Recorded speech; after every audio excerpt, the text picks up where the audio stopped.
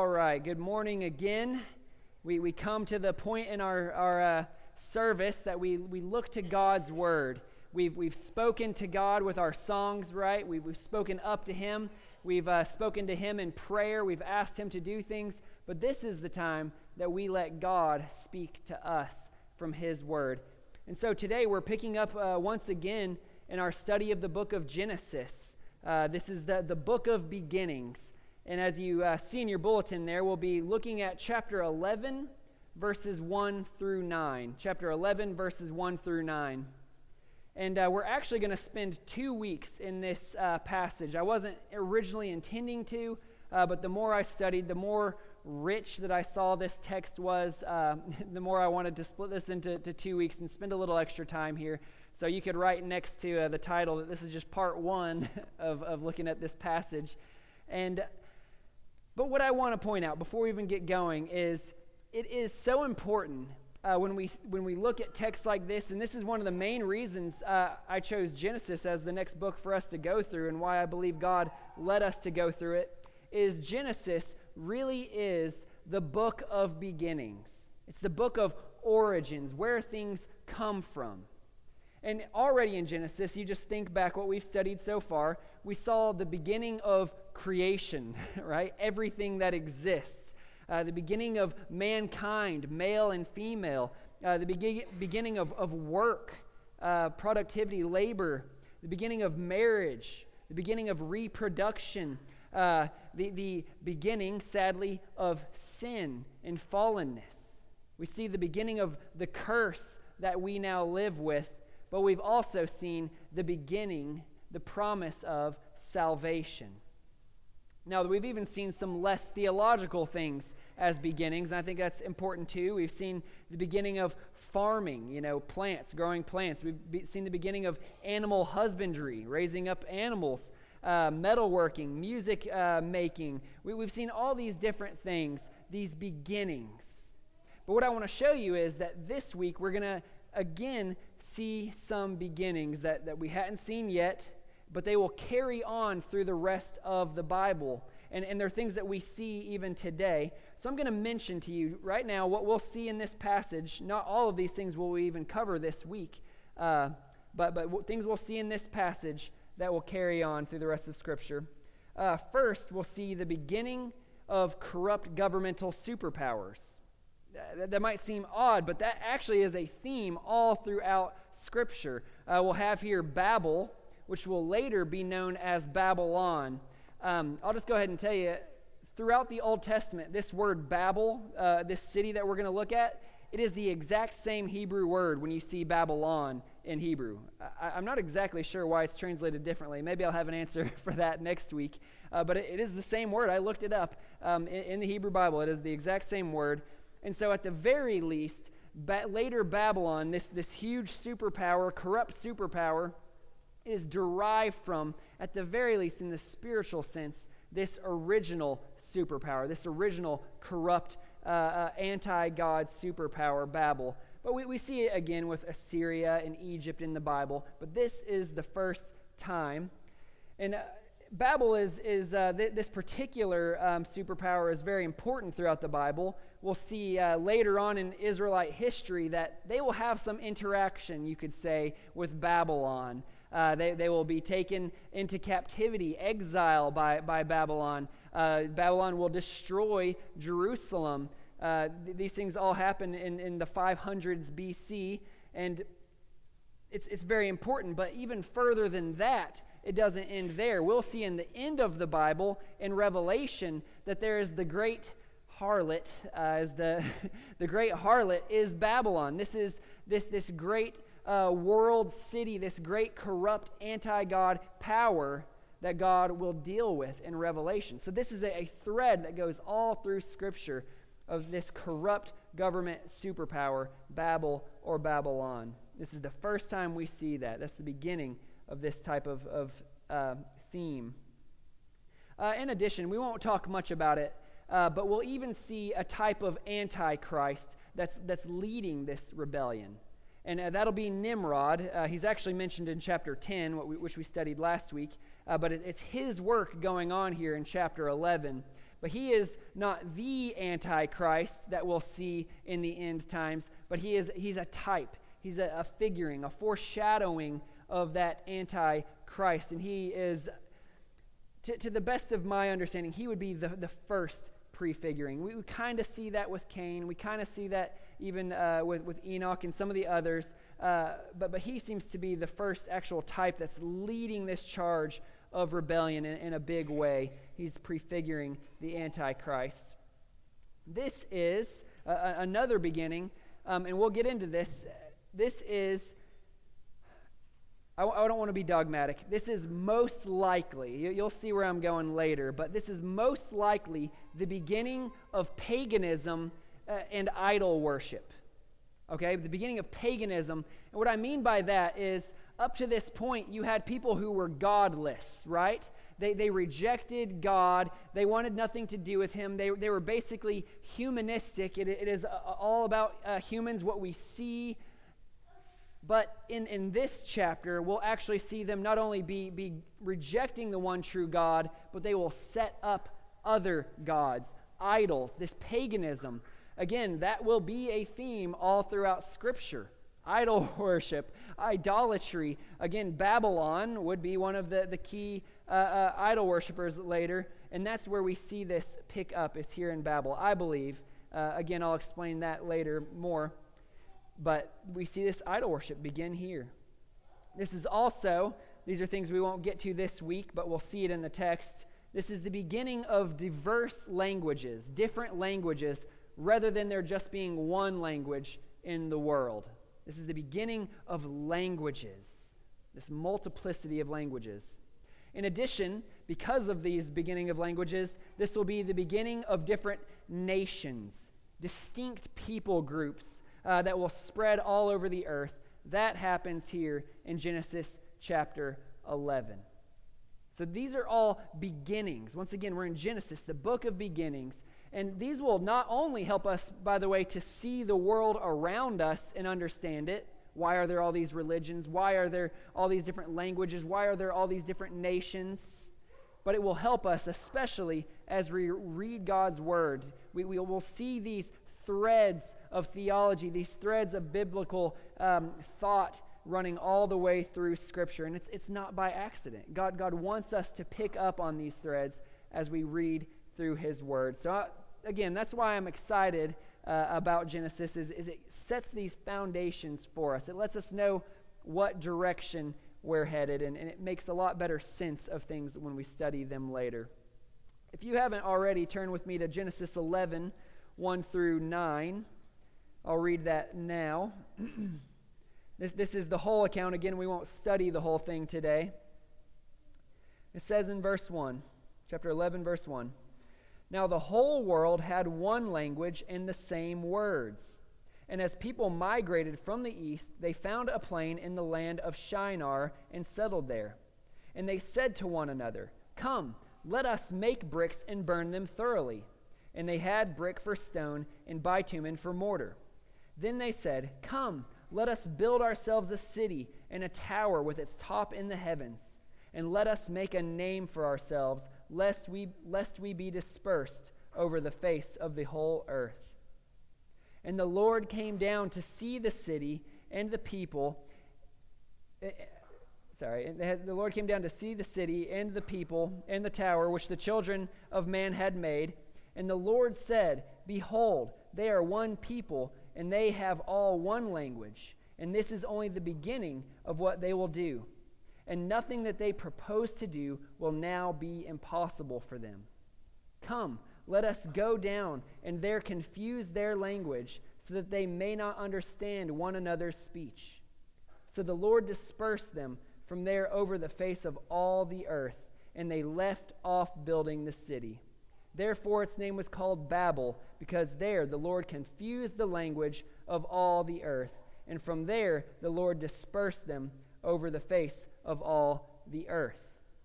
That is God's word. That's what we're going to look at today. And this may be a little bit of a confusing story, and that's what I want to help clear up for you. I titled this today, "Making Sense of Confusion," but there's a pun there. The word Babel means confusion. So we're making sense of Babel. this confusion of what's going on. And just as a reminder, I told you this last week, but I think it's important that we pick it up as just so we study the Bible and aren't confused. The timeline of these events did happen during the genealogy given to us in chapter 10. We looked at that last week. And even in verse 5, I'll just read it for you. You can look back, 10 verse 5. It said, "From these," speaking of the lineage of Japheth, "from these the coastland people spread in their lands, each with his own language, by their clans and their nations." Each with their own language. Now, but then we come to chapter 11, right? And it says, "Now the whole earth had one language and the same words." Well, that's kind of weird, right? Did God mess up there? Did he forget how things really went? No, it's just that these things had happened in the middle of chapter 10, during that genealogy. The person who made Babel is mentioned in chapter 10. Where is it? Chapter 10, verses 8 through 10. If you want to look there. Chapter 10, verses 8 through 10. It says, Cush, that's one of the sons of Ham, who is a son of Noah. Cush fathered Nimrod. He was the first on the earth to be a mighty man. He was a mighty hunter before the Lord. Therefore it is said, like Nimrod, a mighty hunter before the Lord. The beginning of his kingdom was Babel. Then it goes on to list others. Erech, Akkad, and Calneh in the land of Shinar. We heard that word a moment ago, didn't we? They went to the land of Shinar, and they're building this city, and that city is called Babel, it tells us in verse 9. Therefore, its name was called Babel. So we see that this actually happens right in the middle of this genealogy in chapter 10, but it explains for us how these people spread all over the earth and why they had different languages and why they made different nations. That's what chapter 11 is going to show us. So that's sort of the timeline here that we need to see, is that this happens in the middle of chapter 10. Okay, so now that we have that cleared up, we need to sort of get the setting of what's going on here. We've already mentioned it some, but I want to look a little deeper. The setting of what's going on, of this world-defining event, is in verses 1 and 2. It says, "Now the whole earth had one language and the same words. And as people migrated from the east, they found a plain in the land of Shinar and settled there." Now we need to think about what's happened before this, right? So there was a worldwide flood. Everyone but 8 people, that's Noah and his family, were wiped out. But you remember they landed. Where did they land? The mountains of Ararat. So they landed in this mountainous region on the top of these mountains. But over time, as they are fruitful and multiply, over time, the population is growing and growing and growing, and it's rapidly growing, and the population has gotten much larger. So it becomes incumbent upon them that they need to migrate to a place that is more hospitable to this larger population, a place where they can grow more food, where they can pasture their animals and these things. And so it says that they migrated from the east, and they found a plain in the land of Shinar and settled there. So they could flourish in this settlement. And one of the things that it mentions that, again, is kind of highlighted here is that the whole earth had one language and the same words. They had one language and the same words. That may seem relatively insignificant to you. It might seem insignificant, but you have to understand they would have had an incredible ability to communicate with one another. See, there's kind of a repetition there. They had the same language, right? So a language would be like English or Chinese or Spanish or something like that. They had the same language. But if you know anything about languages, not everyone that speaks that language uses the same words, right? If you go to England or were to just watch a movie that's based in England, you start to notice that they use different words. Or even Australia, there's a lot of different nations. Jamaica speaks English as their dominant language. They speak the same language, but that doesn't always mean you know what they're talking about. They might use different words. I'll give you an example of this. It's kind of embarrassing because I'm supposed to be a Southern boy. I was born in Chattanooga, just down the road at Park Ridge East, and so I'm supposed to be a Southern boy, but my family is all from Michigan. My mom's from Upper Ohio, but everyone else in my family's from Michigan. So I've sort of had a northern upbringing with my language and things like that. And so it didn't really cross my mind. I didn't realize that my language was different until I started working at a motorcycle shop. If you know much about motorcycle shops, is they sometimes bring in a different clientele, and people would say stuff to me, and I would have no idea what they're saying. What you lack? I'm just like, what you lack? What you lack? What does that mean? What do you lack? What do you lack in finishing working on that motorcycle? Oh, what do I lack? I mean, they would just say these things that I had no idea what they were talking about. It took me, a good while to be able to understand everything these more Southern than me people were saying. We had the same language, but we were using different words, and that really did oftentimes make for trouble. They'd ask for a tool and use a name that I had never heard for it, because it's sort of this Southern term for that tool. And so it caused trouble, even for me, just working at a motorcycle shop, even though I've lived in the South my entire life. But these people did not deal with that kind of situation. They had one language, but they also all used the same words. They were precise in speaking to one another. They were always understood in what they were saying. We don't know exactly, but I believe this is kind of conveying that they even had a more wide and precise vocabulary than we do, right? We have rock means 20 different things, and anyway, they had a more precise language, most likely, is what's being conveyed here. They had the same words, the same language. And if you think of the cumulative effect of having this same language, the ways that they could communicate ideas and knowledge, the ways that they could work together, the synergy they could have in innovation, they were moving forward fast. And that's sort of the setting here, and we even see later God say that there's nothing that will be impossible for them because they're so powerful. They have this one language. This is giving them this strength to grow and have more power than we even know today. So that's what's going on here. They've settled in this land of Shinar. They're not spreading all over the earth. They've settled. They've migrated together. At least the large majority of everyone has settled there in the land of Shinar. And they all speak the same language and have the same words. Now let's see what they do there in this plain. Verses 3 and 4 say, "And they said to one another, 'Come, let us make bricks and burn them thoroughly.' And they had brick for stone and bitumen for mortar." Okay, so that's not a big deal. They're making these bricks to be able to build. Most likely they're this is like the Tigris Euphrates Valley. There just weren't very many big stones, so they had to make these bricks. So nothing weird there. Verse 4, "Then they said, 'Come, let us build ourselves a city and a tower.'" And I'm going to pause there. "Come, let us build ourselves a city and a tower." Again, we hear that and we say, okay, what's the big deal? They're going to build a city. Okay, they're going to build a tower. Is there something inherently wrong with cities and towers that we don't know about?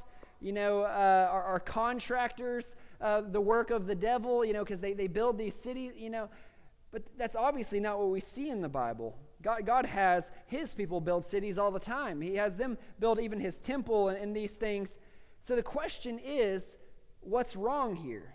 What's the big deal? What's going on with this city and this tower? For that, we have to more look at their hearts. What is their motive in building this city and this tower? And why does God, respond to them in the way that he does to this building initiative? We got to look at their hearts. So look again at verse 4, going a little further this time. "Then they said, 'Come, let us build ourselves a city and a tower with its top in the heavens. And let us make a name for ourselves, lest we be dispersed over the face of the whole earth.'" We're going to break that down. We're going to look at their hearts a little more closely. But I'll just tell you, we can kind of sum up this heart condition, what's going on here, their motives, in one word: rebellion. They are rebelling against God with this city and with this tower. So I'm going to show you 4 different ways that I see in this text that they're rebelling against God, that their hearts are rebellious. And that's what this city, and that's what this tower is all about. And that's why God responds in the way that he does. And I want to just tell you now, try not to hear these things as only about the people from Babel. Remember, try to look at yourself as we look at the sins and the rebellion of these people. All right, I'll say more about that later. All right, the first way that we see them rebel is they are rebellious against reliance on God. They're rebellious against reliance, dependency on God. You might remember from chapter 3 where we saw the temptation and the fall into sin, right? We said that faith, this thing that is pleasing to God, is believing in the goodness and provision of God. Believing and relying on the goodness and provision of God. And the opposite of believing in that, as we saw with Adam and with Eve, is this rebellion. Not believing in the goodness and provision of God, not relying on that provision. These people want to be entirely self-sufficient. They're going to do life apart from God. Let me show you that just in verses 3 and 4. The words "let us" are used 3 times, and then the words "ourselves" are used 2 times. And the reason those words are repeated is we're supposed to see that as a dominant theme of their thinking, a dominant theme of their hearts, of this self-sufficiency. Look at it with me there, verses 3 and 4. And they said to one another, "Come, let us make bricks and burn them thoroughly." And they had brick for stone and bitumen for mortar. Then they said, "Come, let us build ourselves a city and a tower with its top in the heavens, and let us make a name for ourselves, lest we be dispersed over the face of the whole earth." These people are relying on themselves. We see no mention of God here. We don't see them asking God, "Hey, should we stay here? Should we settle here? Should we make a city? Should we build a tower?" We don't see any of that. We see them for themselves saying, "Let us do these things." They're going to find their security, their provision, their protection in this city, this fortified city, rather than from God. They're self-reliant. You might remember in the story of Noah in chapter 8, this is after the flood. They land and the earth starts to dry out. And Noah finally takes off the top of the ark, and he looks out and sees that the land is dry. But then he waits almost 2 months before he gets out of the ark. Why? Because he waits for God to specifically say, it says there, "Go out from the ark." And we said when we studied that was actually a mark of Noah's faith in God, Noah's reliance on God, his dependence on God. He says, "You know what? I'm not going to go anywhere or do anything until I know that that's what God wants me to do, because I'm relying on him. Not my wisdom, not my abilities, not my power." There was that reliance. But these people of Babel are self-reliant. I love the way James chapter 4 puts this. These verses might have popped in your head. James chapter 4, verses 13 through 16 say, "Come now, you who say, 'Today or tomorrow we will go into such and such a town and spend a year there and trade and make a profit. Yet you do not know what tomorrow will bring. What is your life? For you are a mist that appears for a little time and then vanishes." That's self-sufficiency right there. And then it says here, verse 15, "Instead you ought to say, 'If the Lord wills, we will live and do this or that.'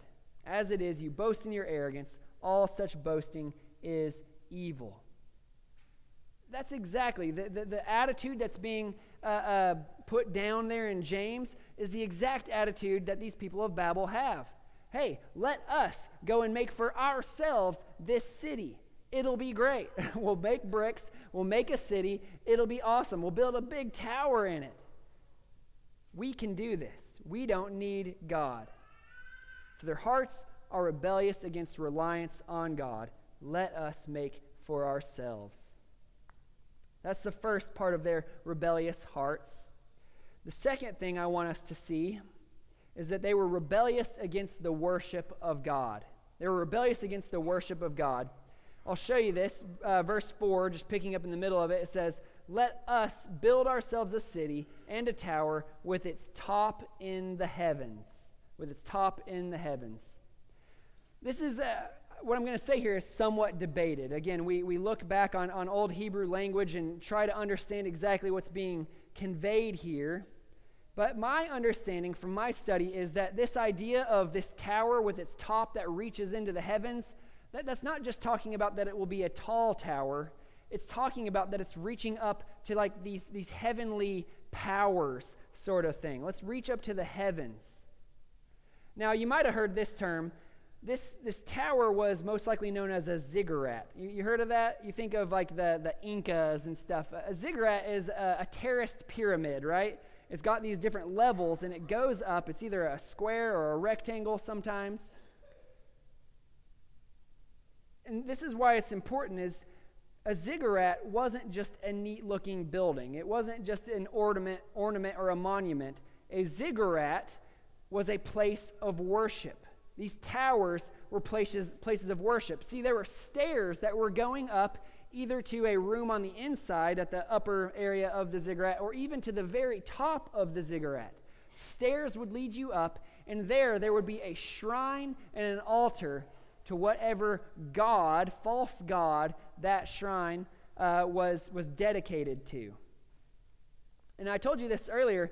Up to this point, we've seen people reject God. We are dedicated to life apart from God. But here we see them build this tower. Again, I cannot say this dogmatically, but I believe, and just from the historical studies and backgrounds on these things, I believe that this was a ziggurat and that it was a place of worship and not for the worship of God. They reject God, but then they make other gods.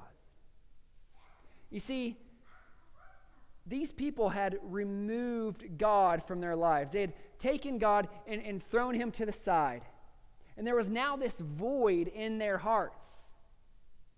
They now didn't feel significant because they didn't have a big God around them. They might have begun to fear things around them, and they didn't have a God to protect them. They didn't have anyone to turn to when they wanted protection. They didn't have anyone even to turn to try to receive blessings on their life. And so what do? If you've gotten rid of the one true God and you have this void, well, you make other gods.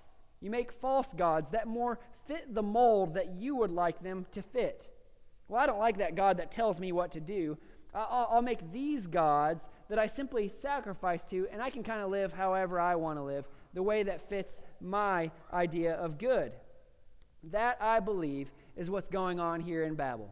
This is the first time that we see pagan worship of other gods. I believe that that's what this tower with its top in the heavens is talking about. Some would say that this is probably the beginning of the zodiac, the worship of the constellations, or not, they aren't worshiping the constellations, but the gods that the constellations represent up in the sky, made up of the stars. Others would say that this is actually the worship of Nimrod, that he deified himself and said, use this ziggurat to worship me. We don't know exactly what gods they have set up, but it seems like they have set up other gods. They are so rebellious against God, but they want a God at least, that they now worship other gods. You look around the world today, and we are a world full of religions, a world full of alternate beliefs, things that supposedly give people significance and security and blessing. This is where that finds its origin, right here in Babel. This paganism, this idol worship. So they've rebelled against relying on God. They've rebelled against the worship of God. The next thing that we see is they are rebellious against humility under God. They're rebellious against humility under God. The opposite way of saying that would be they have pride over God. Verse 4 said there, and let us make a name for ourselves.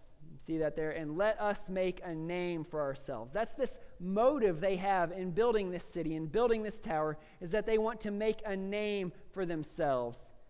Now, we need to understand that this word name isn't just a label or a title, It's actually talking about reputation. It's talking about honor. They want to be honored.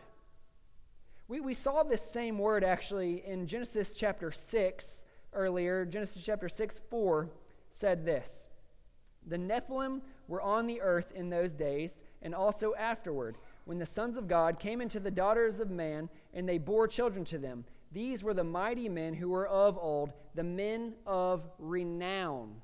So that word renown in the Hebrew is the exact same word here as we will make a name for ourselves.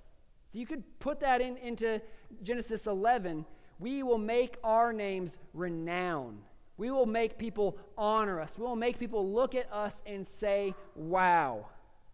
That's what these people are doing. That's what it is that they want to make a name for themselves. They didn't just want a city. They didn't just want a tower.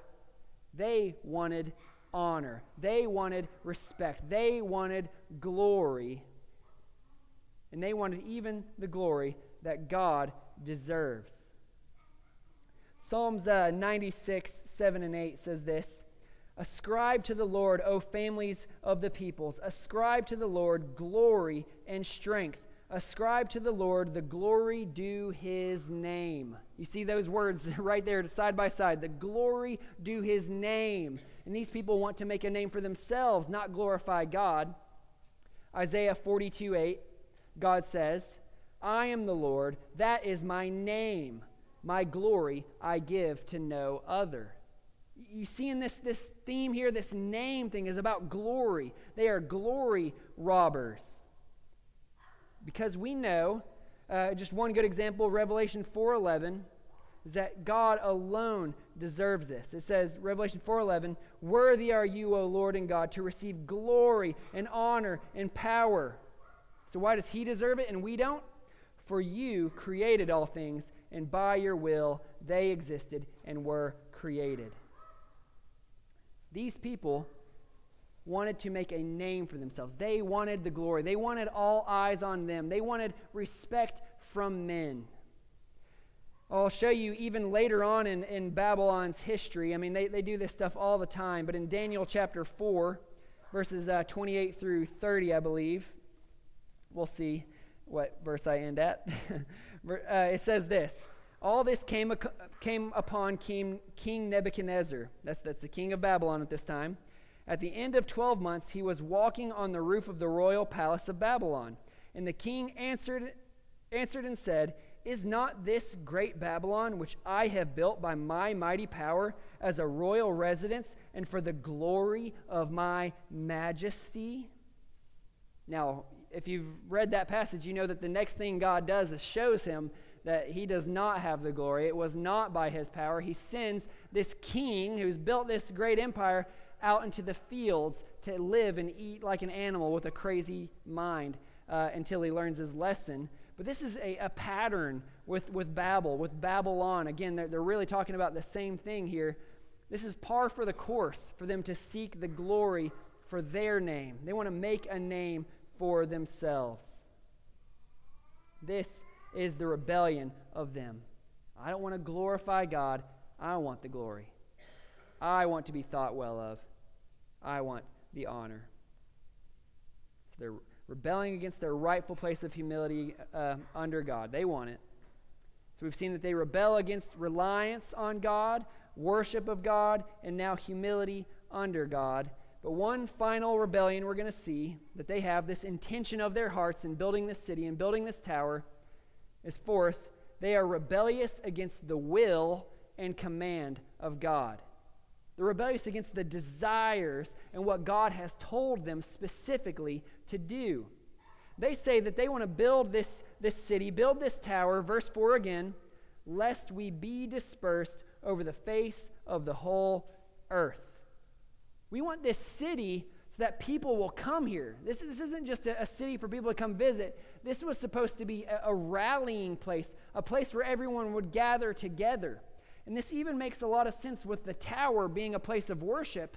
They're saying, hey, if you want to be blessed, if you want to be protected, you need to worship these gods that we have made. And the only place you can do it is at this temple, this ziggurat which we have created, this tower, rather, that we have created. And that's not all that crazy when you think about that. That's exactly what God did with Israel. He has them in a city, and he has them build a temple, and that is where they need to come and worship. There is a place, a rallying point, and that's exactly what's going on here with Babel. They want to build these things, not just to have a nice city, a nice place for people to live, and this tower, not just for those things, but so they can have everyone stay there. And you think about, there's lots of reasons they could maybe want this. This would make them more powerful. They're in control of everyone instead of people being spread all over. This would help them to grow faster. They'd have more workers. They'd have more intellectual power. They'd have all these things. But what I even see here is they specifically say it. And that's just kind of weird to me. Lest we be dispersed over the face of the whole earth. Why would that even cross their mind? Why are they so afraid of people dispersing over the earth? Well, again, there were those other motives, but I believe one of their motives, their heart motives here, is direct defiance against God. They want to directly defy the will and command of God. See, in Genesis chapter 1, verse 28, God said this to Adam and Eve. It says there, God blessed them, and God said to them, be fruitful and multiply and fill the earth. We talked about this some back there in chapter 1 when we were studying it, but the idea was Adam and Eve were image bearers of God. They were representatives of God, and they were to be almost building a kingdom of God there on earth. The Garden of Eden was a place, but they were to cultivate the land, to steward this land that God had made, and almost spread this paradise all over the earth as they spread God's glory through these image bearers. They were to spread all over the earth. That is what they're commanded in Genesis 1:28. Be fruitful and multiply and fill the earth. But then, of course, sin happened. But we see that did not break God's desire, did not break God's command to still fill the earth. We see after the flood with Noah and his family, chapter 9, verse 1. Chapter 9, verse 1, this is after the flood. And God blessed Noah and his sons and said to them, be fruitful and multiply and fill the earth. They were to spread. Now we need to understand again, this is not that long after the flood.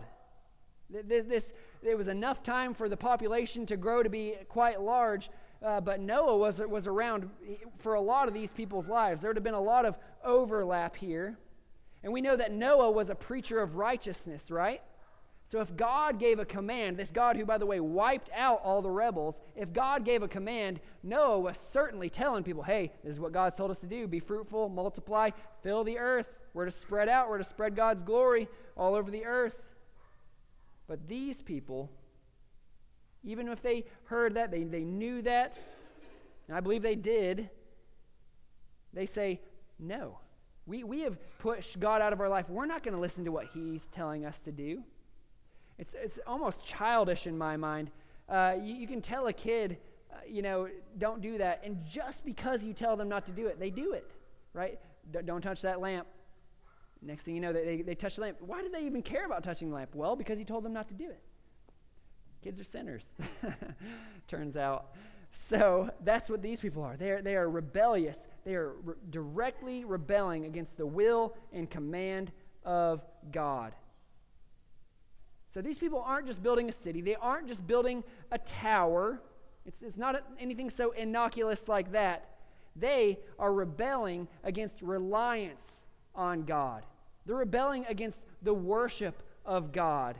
They're rebelling against this humility under God. And they're rebelling against the will and command of God. These people are as wicked as it gets. That's as far as I'm going to go into the text today. Next week, we're going to look at God's response But the picture I want to give us is this wasn't that far from the flood. God has spoken. God has acted. He has wiped out wickedness. You think that would be a good warning to people. But we see in such a short time, the world has turned in intentional rebellion against God, intentional idolatry, intentional pride. Let us make a name for ourselves rather than glorify God. God has wiped out all the wicked people, but man's hearts are desperately wicked since the fall of Adam.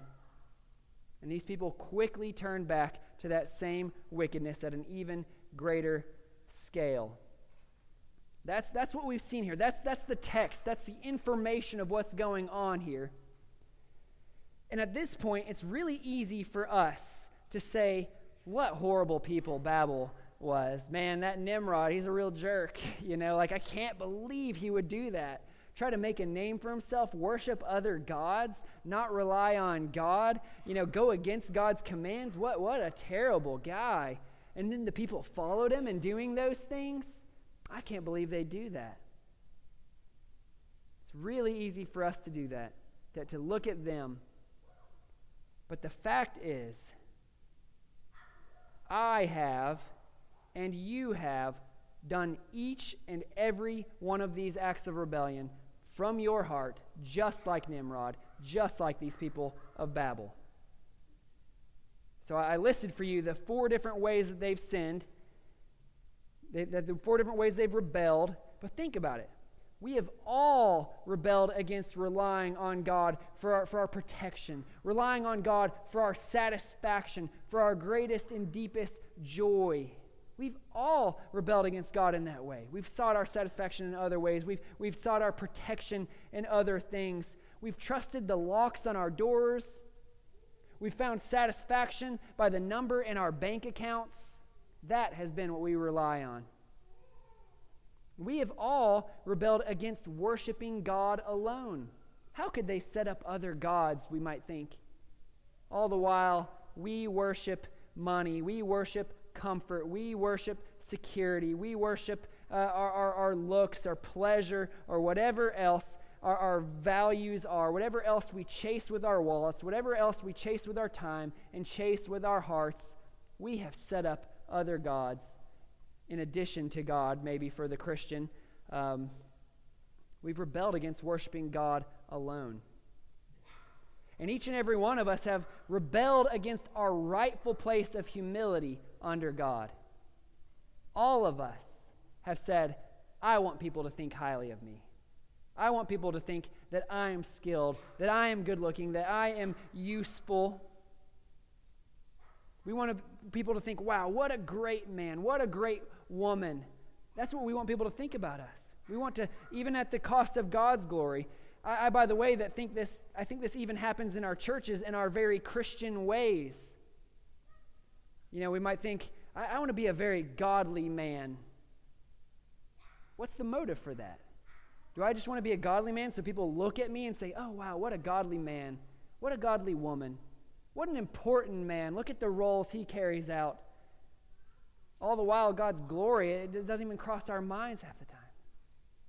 This happens in the church. I'm not saying this is everyone or every moment of everyone's life. I'm saying these things, they happen. And each and every one of us have rebelled against the clear will and commands of God, right? We've all disobeyed, we've all lied, we've all stolen, we've all lusted, we've all been stingy and greedy, we've all been unloving, even though those things are clearly 100% commanded by God. Do not do these things. We say, I'm going to do it. I'm going to do it. We go against the will and command of God. So what I want you to understand is we are no better than these people of Babel. The difference between me and Nimrod is I don't have a bunch of people running around to make that name for me, to make that city for me. I don't have the power. On my own, in my flesh, I am no better than these people. And guess what? I and you deserve much worse than what these people got in Babel. They were scattered all over the earth. Their languages changed. We deserve much worse for each and every one of our times that we rebel against God. We deserve God's eternal punishment, his eternal wrath for this rebellion against the God of all glory. We deserve it. We deserve it. But the good news is, and it's something I want to point out to you today, there was a man who never rebelled against God. Not in any of these ways, not in any way at all. And of course, his name is Jesus. I know we've all heard these things, but think about it. Jesus was never self-reliant. That might seem weird, right? Because Jesus is God the Son, but Jesus was actually never self-reliant. He intentionally relied on God the Father for purpose and direction. We see all these times he leaves and goes and prays to God for strength and direction. I'll just give you a couple of verses even. I'll just give you one verse. John 5:30, Jesus says, I can do nothing on my own. As I hear, I judge, and my judgment is just, because I seek not my own will, but the will of him who sent me. I do nothing of my own, Jesus says. I do as I hear, as God the Father tells me. That's the judgment I make. I'm not self-reliant. Jesus never worshiped any false god, and Jesus never tried to bring himself glory outside of what God had planned for him. He never deviated from God's plan for glory, and he never worshiped a false god. We see an example of that in Luke chapter 4. Satan is tempting Jesus as he's out in the desert for 40 days fasting, and Satan's trying to tempt him. So Luke 4, verses 5 through 8, listen to this. It says, the devil took Jesus up, and showed him all the kingdoms of the world in a moment of time, and said to him, to you I will give all this authority and their glory, for it has been delivered to me, and I will give it to whom I will. If you then will worship me, it will all be yours. And Jesus answered him, it is written, you shall worship the Lord your God, and him only shall you serve. Jesus did not seek his glory in a way that went outside of God's plan. Jesus did not worship any false god. And we see even that Jesus never disobeyed the commands of God. Jesus never disobeyed the commands of God. You know, that's cool. We say, okay, he didn't disobey, so he never lied, he never cheated, he never stole. Yeah, but he also never disobeyed the commands that God gave him, things to do. They're the sins of commission, right? I commit a sin, I do something wrong, but there are also sins of omission. God tells us to do something, and we omit doing them. Jesus never did either sin. Do you know what God told Jesus to do? You know what obedience looked like for Jesus? Philippians is a great example of this. Philippians 2, God has Jesus take on human flesh, and then specifically in chapter 2, verse 8, it says, and being found in human form, he, Jesus, humbled himself by becoming obedient to the point of death, even death on a cross. Obedient. Obedient to who? Who was telling Jesus what to do? God the Father. Jesus did not commit this sin of omission. He didn't not do these things that God commanded him. And it wasn't a small deal. It was death. Death on a cross, the worst possible way you could die. And not only that death on the cross was real. It really happened, but it also symbolized the torment of our wrath that we deserve from God being poured out on Jesus. That was obedience for Jesus, paying the debt that our sins owed. Jesus never rebelled against God the Father. Now you might say, well, what's that have to do with me?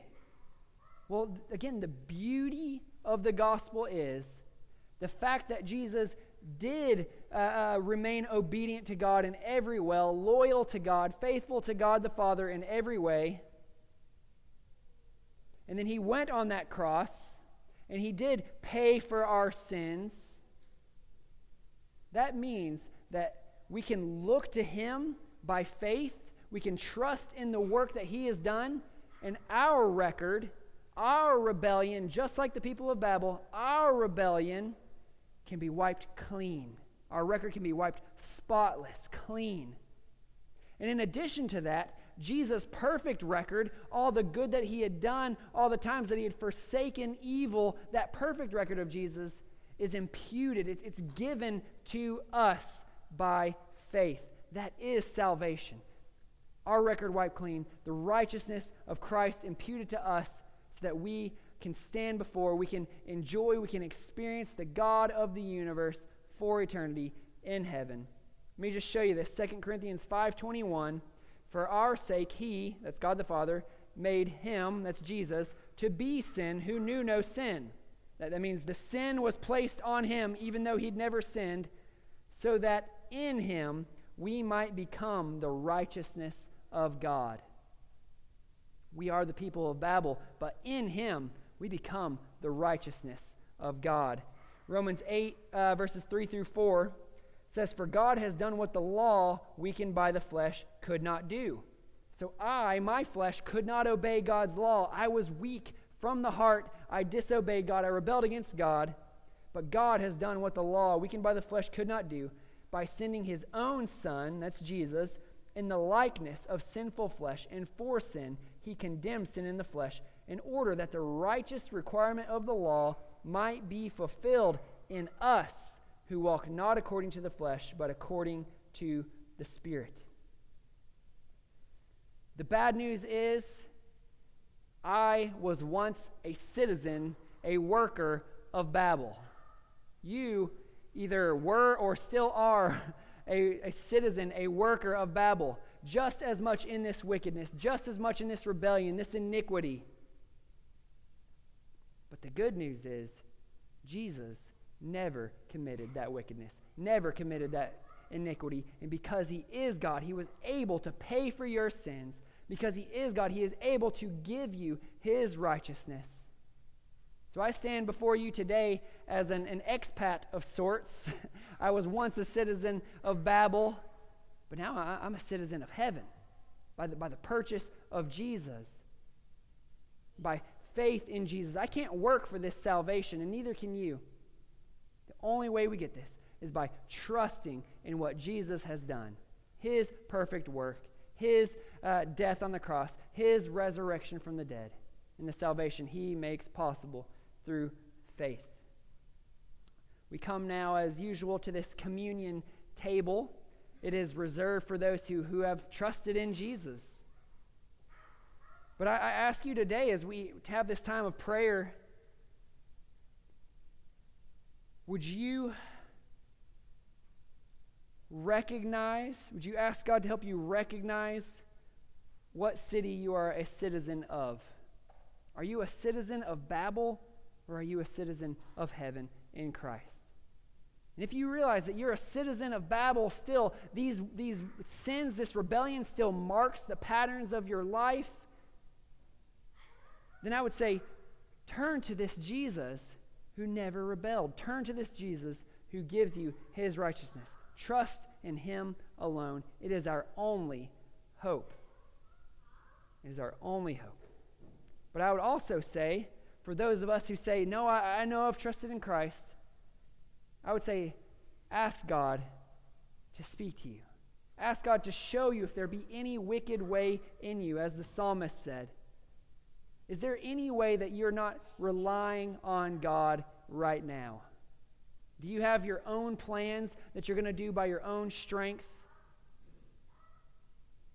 Is there anything that you're worshiping other than God? Is there anything that you're doing that is, or anything that you love that is actually making you sin to hold on to that thing? You're worshiping that thing instead of God. Maybe it's a pride issue. Maybe you're a Christian, maybe you've been in a church for a very long time, but you've come to realize maybe all I care about is looking godly, not actually being godly.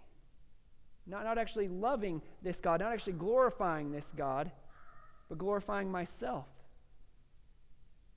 Maybe you know that you are simply disobeying the clear commands of God. You know that you are in a pattern committing this sin, going to this thing that God has told you not to go to, doing this thing God has told you not to do, or not doing this thing that God has commanded you to do. Maybe you're disobeying the clear commands of God. Maybe all these things are true, but the beauty is the same gospel that saves the sinner is the gospel that sanctifies the saint. We can still repent of these things. We must repent of these things. We must say, God, I'm struggling with these things, but I want to turn away from them. I want to turn to you. These people really did have the option. God had promised them a Savior. They could have turned to God, but they didn't. The question is, what are you going to do today? Are you going to try to enjoy yourself, or are you going to try to enjoy the God of glory, the God of the universe? Let's pray.